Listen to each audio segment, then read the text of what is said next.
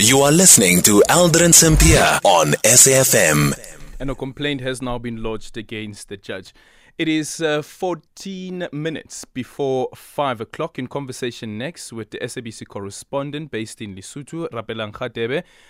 General elections are currently underway in Lesotho. The All Basotho Convention has been ruling the country since 2017, but divisions within the party have led to multiple splits that will likely compromise its status as the biggest party. On the other hand, another serious contender is the Democratic Congress Party, which has so far managed to hold the centre despite losing some key members to newly formed parties. So who is likely to take this one? Rapelang Radebe now joining us on the line.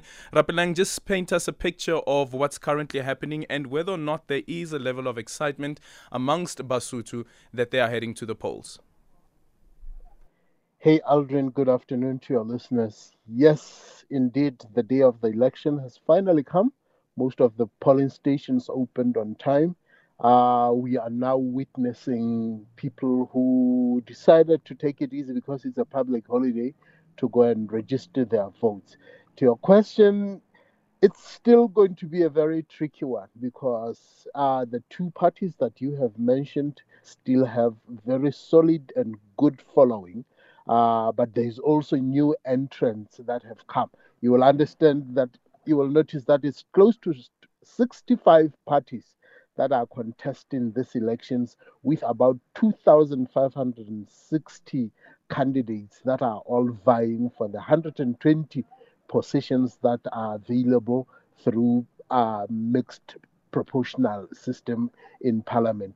So there is a likelihood that it is probably going to be another coalition government, but the question remains as to who will be able to form government and can they keep that government. And tell us about the anticipation amongst the electorate. Is there any level of excitement? Indeed, you do see, because a lot of them that we speak to had actually disclosed apathy. They are tired. They see the same people all the time, same promises that really hardly fulfill.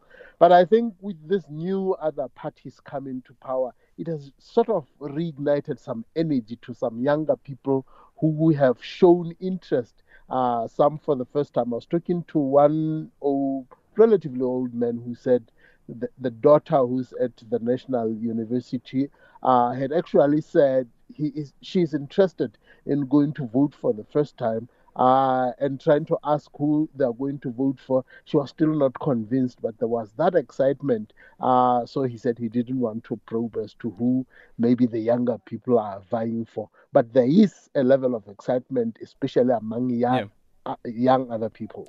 So one of the things that we are grappling with here in South Africa is coalition governments, and this is something that has already happened at the national level in Lesotho. Do we see that coming back again, or would we see an outright majority party win?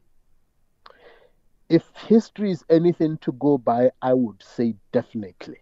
But with politics, you really can never totally predict. But I am seeing a very small chance of any party taking and jumping to get into that 50+1 majority. Since 2012, Lesotho has been under national coalitions, and I don't think 2022 will be a year that will make a difference. I really doubt. Not with 65 parties vying for that position. Yeah. Then quickly speak to us about security and also the stability of the kingdom. Earlier on this week, Kailihle Khumalo, speaking to the Minister of Dirko, she said that what they hope as South Africa or as Pretoria, that the results of the elections will be accepted. Indeed. I would want to say in every comment that has been made by the observers, they have really cited the issue of calmness, security. There is that reigning peace that one sees. But of course, the problem with Lesotho is it's always post-elections. That is where most of the problems that come to you for. But I spoke to one of the leaders, Professor Nkosi Mahao, just after voting, who said while he is relatively happy, they had lodged some disputes with the IEC because of the voting, the polling, what do you call it? Voter registration. They were still seeing people who are not supposed to be there.